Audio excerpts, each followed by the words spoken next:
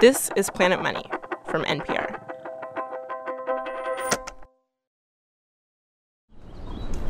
Hanging over here, maybe? Sure. Last week, I went to a New York City park, also known as a slab of concrete with 3 benches surrounded by high-rises, to meet up with Dr. Danielle Ofri on her lunch break. The park is directly across the street from where she works at Bellevue Hospital. How long have you worked here? At Bellevue? Yeah. Oh, my gosh. So I was a medical student here. I did my internship and residency, and I've been an attending since 1998. So a long time. But usually she's working inside the Bellevue building. And today she's in a tent outside on the lawn, just in front of the hospital complex, and she's testing patients who might have COVID-19, which is a sign that Bellevue is already having to make tough decisions about scarce resources. Another downside of a tent? It's been really cold out. Danielle's been in there working and shivering. Yeah, and we have to have the sides of the tent are open. Oh no, and do you bring like a hat and gloves and things? I wore leggings, 2 pairs of pajamas, sweatpants, 3 shirts. Problem is you can't wear gloves under your gloves, so my hands were freezing. Today happens to thankfully be a little bit warmer, so she's just got on her doctor's white coat, no pajamas. She's also got on a mask. She spent the morning in the tent assessing patients, and then in the afternoon when she goes back in, she'll be on swabbing. How many people come through the tent a day now? It is completely variable. So it hasn't been too overwhelming, but we've seen at Elmhurst and Queens Hospital lines down the block, so it certainly could be any moment. Elmhurst and Queens Hospital are 2 other public New York City hospitals. They've been in the news a lot lately because they are swamped with sick patients. And as some of those hospitals are filling up, they're starting to transfer their sick patients to Bellevue. Last night was the first night I really could not sleep and kind of woke up at 4 a.m. thinking, I feel like things are turning. I mean, each day is like just a new chapter. Hello and welcome to Planet Money. I'm Amanda Aronczyk. And I'm Robert Smith. The economic story of the coronavirus pandemic has been one of scarcity. Not enough medical personnel, ventilators, masks, even hospital beds. And as we're seeing this all play out, there's been this question that keeps popping up. What are hospitals thinking? Why do they not have enough supplies? I know this was unexpected, but how do hospitals decide how much stuff to keep around, just in case? Today on the show, we look at one hospital here in New York City, Bellevue Hospital, the oldest public hospital in the country. In the hospital world, it's like a grizzled veteran, seen everything, survived everything. It has been there for every outbreak from yellow fever to Ebola. And if you are in New York and you catch something weird, new, and scary, you go to Bellevue. And yet even Bellevue may not have enough beds for a crisis like this. No hospital does. And that was a decision, a policy decision from back before anyone had heard the name COVID. Today, we will look into that logic, the logic of hospital beds, how many there are, and why. And we'll show you how Bellevue is scrambling to rearrange their hospital quickly.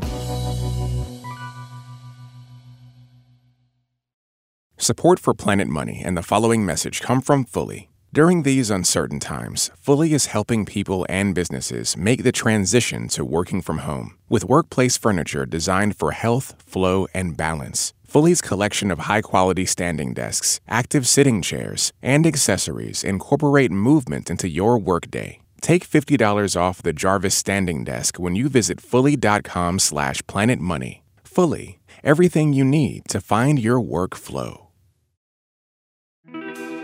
Planet Money has a newsletter straight to your inbox. It's just the right amount of economics weekly.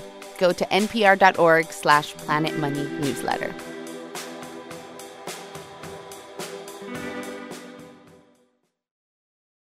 The official name of the hospital is New York City Health and Hospitals Bellevue, but everyone just calls it Bellevue. And you've probably seen it before on TV or in the movies, even if you've never actually seen it in real life. It was in The Godfather, Miracle on 34th Street. There's virtually no Law and Order episode in which someone isn't sent to Bellevue. It's true. You know, when a cop is shot, when a firefighter is overcome with smoke, when a construction worker is hurt, it's Bellevue. That's where you go. You're taken to Bellevue. David Oshinsky wrote a history of Bellevue. He's also a professor of medicine at NYU Langone Health. If you looked at Bellevue today, it's just a huge sort of warren of big, old brick buildings, many of whom date back to the 19th and some into the 20th century. The original building facade is still there, but now it's wrapped in this giant glass rectangle, and the whole thing sits on the East River of New York. The most extraordinary thing about Bellevue is its mission. It's always prided itself on being a hospital that never turns anyone away. Don't have insurance? That's fine. Undocumented? Come on in. Homeless? You are welcome at Bellevue. They will always find room. Even through the absolutely worst times. We had yellow fever in the 1790s. We had a series of really awful cholera outbreaks between the 1830s and 50s. David's the kind of person who takes comfort in history. He's got a don't worry, we have been through hard times before kind of attitude. So if you are at all like him, then maybe you'll take comfort in this long list of maladies. We've had typhus outbreaks. It was there for polio, and particularly during the 1918 great influenza pandemic that killed 50 million people worldwide.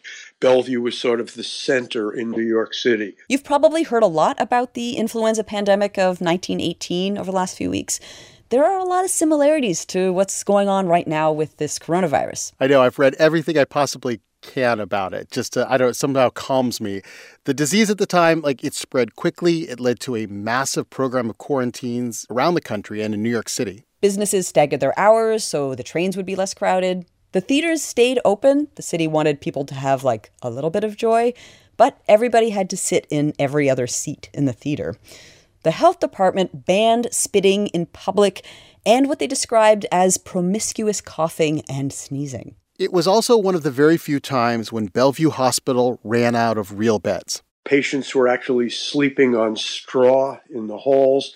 They were taking doors and pulling them off the hinges, and patients were sleeping on them. But even then, they lived up to their mission of serving everyone, even if the sleeping quarters were itchy. And now, today, with the coronavirus, Bellevue might need to bust out the modern version of straw bales and doors. Because here is a disturbing fact. There are fewer hospital beds at Bellevue today than there were in 1918, than there were during the influenza. Which is kind of stunning. There were only 100 million people in the U.S. in 1918. Now there are 3 times as many. New York has gotten bigger, too. Now, before you go and blame New York politics or the funding of public hospitals, which is a big issue, in this particular case, Bellevue is not an outlier.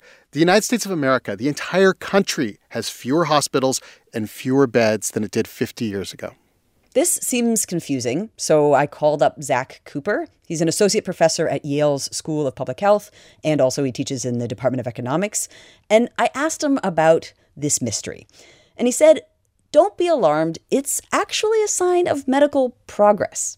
So I think we've gotten better at doing things in shorter amounts of time. And so that's basically led to a decrease in the number of beds that are necessary. If you think about it, knee arthroscopies, or in some cases even joint replacements, where folks are going home the day of their surgery. Well, in some ways, that's not a bad thing, because then we're not paying for another night in the hospital. And so the sort of idea is you take the capacity out as we get more efficient delivering these procedures. Having hospitals filled to capacity with people spending weeks at a time there is not ideal. Get them fixed, get them out, makes sense. Plus, there's outpatient clinics, doctors' offices, urgent care centers. They're doing procedures that used to take place in a hospital. But Zach also says there is a second reason, which is maybe a little less obvious, about why there are fewer hospital beds. And here is where Zach's economist soul really shows itself. If you had interviewed me 8 months ago, I would have said, look, we probably need fewer hospitals in the U.S. I actually still think that today. Fewer hospitals. I don't plan on getting on top of a building and screaming that, because it wouldn't make me wildly popular. But we convinced Zach to tell us the unpopular reason that he thinks we should have even fewer hospital beds. If there are beds, right, if there is supply, those beds would have gotten used. But isn't that, if the beds got used, doesn't that mean somebody needs to be in a bed? Not necessarily. I, as a patient who's not a doctor, really rely on a medical doctor to inform me about when I need care. And I think if there's spare capacity, there is actually the chance that that spare capacity gets used and gets used inefficiently. And then ultimately we as the public pick up the bill for that.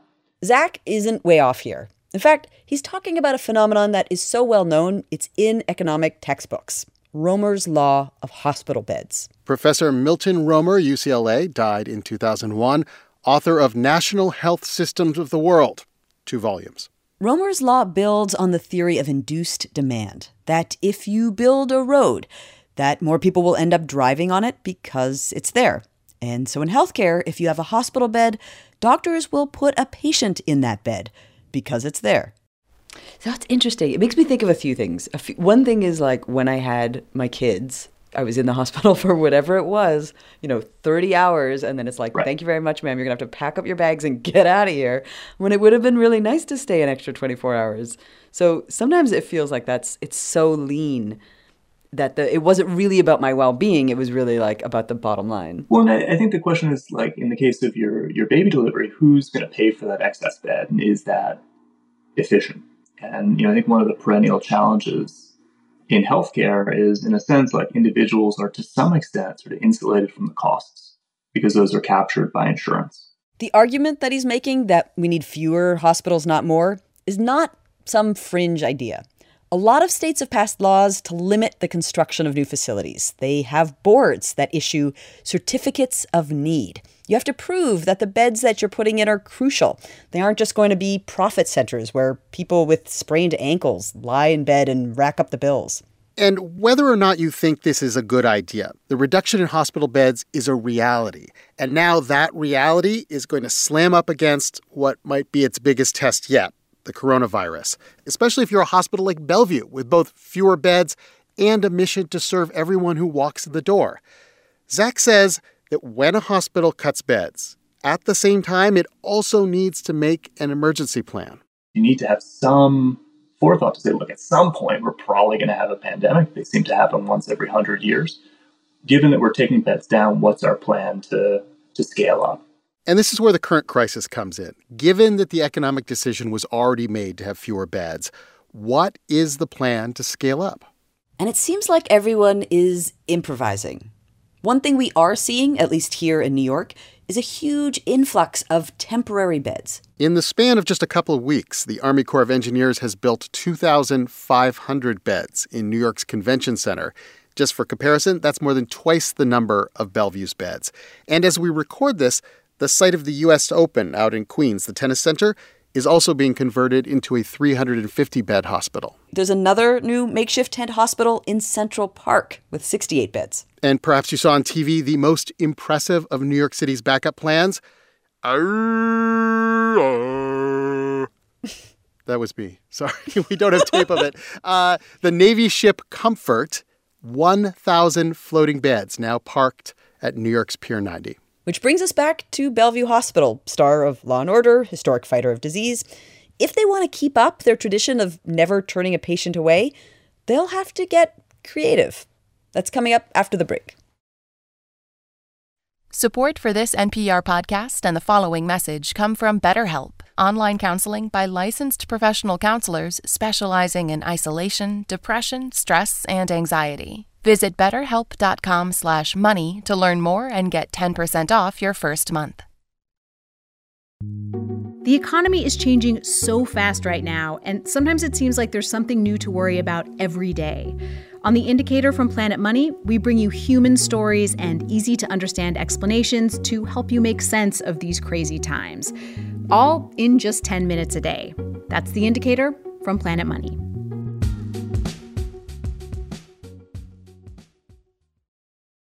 The emergency department at Bellevue Hospital sits right at the center of this sprawling hospital complex.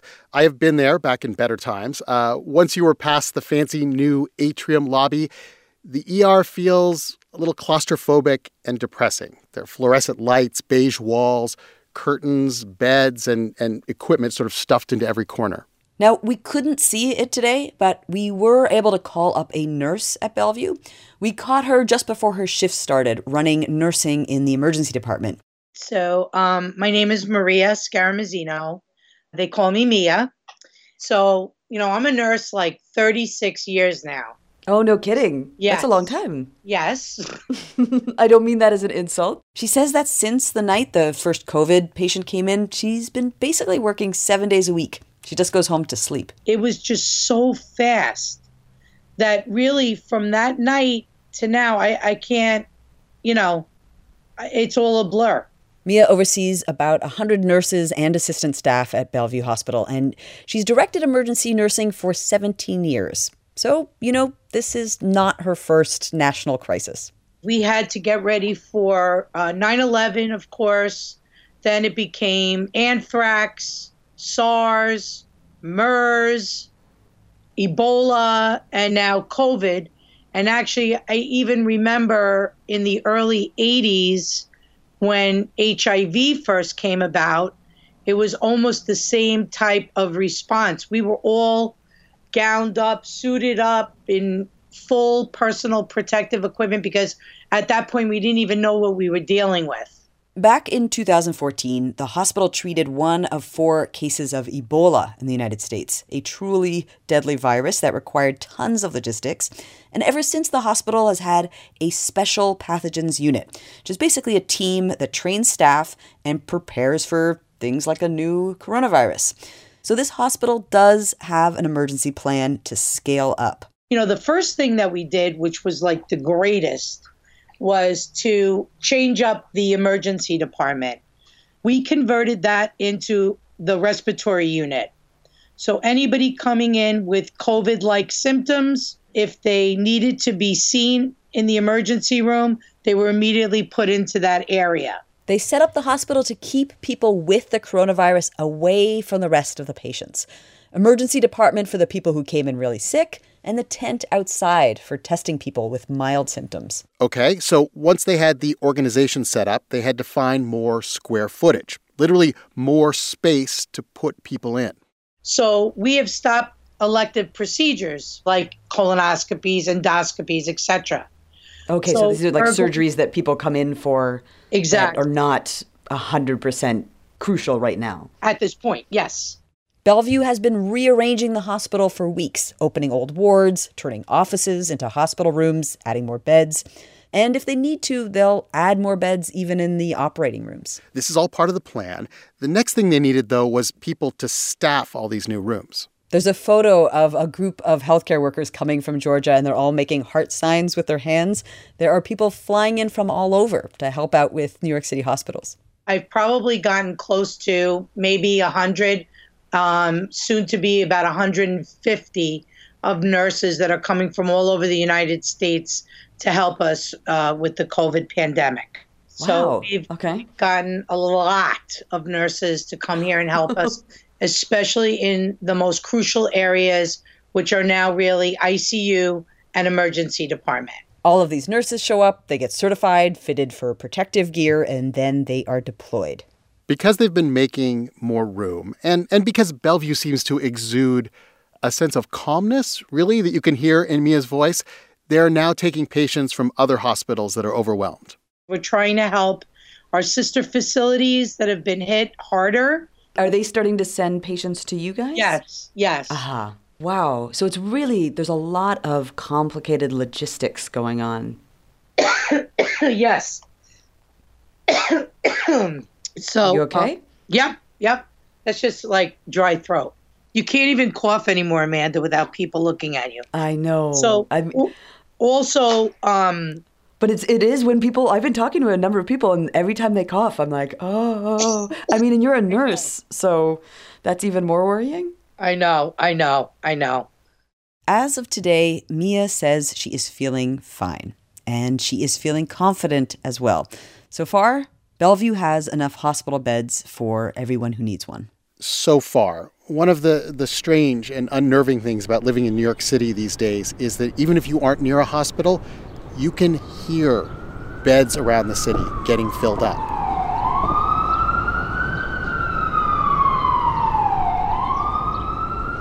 While I was doing my interviews in front of Bellevue, I stood in that little concrete park and looked across the street, and I could see the tent in front of Bellevue.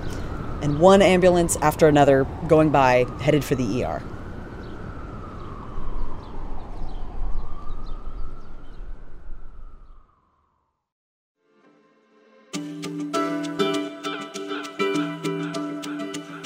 An update now, we've been doing a lot of shows about the pandemic, and it is still hard to keep on top of everything. As we were finishing this show, we heard the news that 6 million more people filed for unemployment. That's twice as many as last week when we put out a show to mark what seemed like an unbreakable, inconceivable record. The scale of this crisis is growing worse every week. For more on the numbers, check out our sibling podcast, The Indicator, which posts every day. You can email us at planetmoney@npr.org. We're on Facebook, Twitter, and Instagram. We are at Planet Money. Thanks to Dr. Ram Raju at Northwell Health, to Evelyn Hernandez and Justin Chin at New York City Health and Hospitals Bellevue. Today's show was produced by Darian Woods and Liza Yeager. Alex Goldmark is our supervising producer, and Bryant Erstadt edits the show. James Sneed, he fact-checked the show. Talk to him. If you like this episode, please share it with a friend. I'm Amanda Aronczyk. And I'm Robert Smith. This is NPR. Thanks for listening.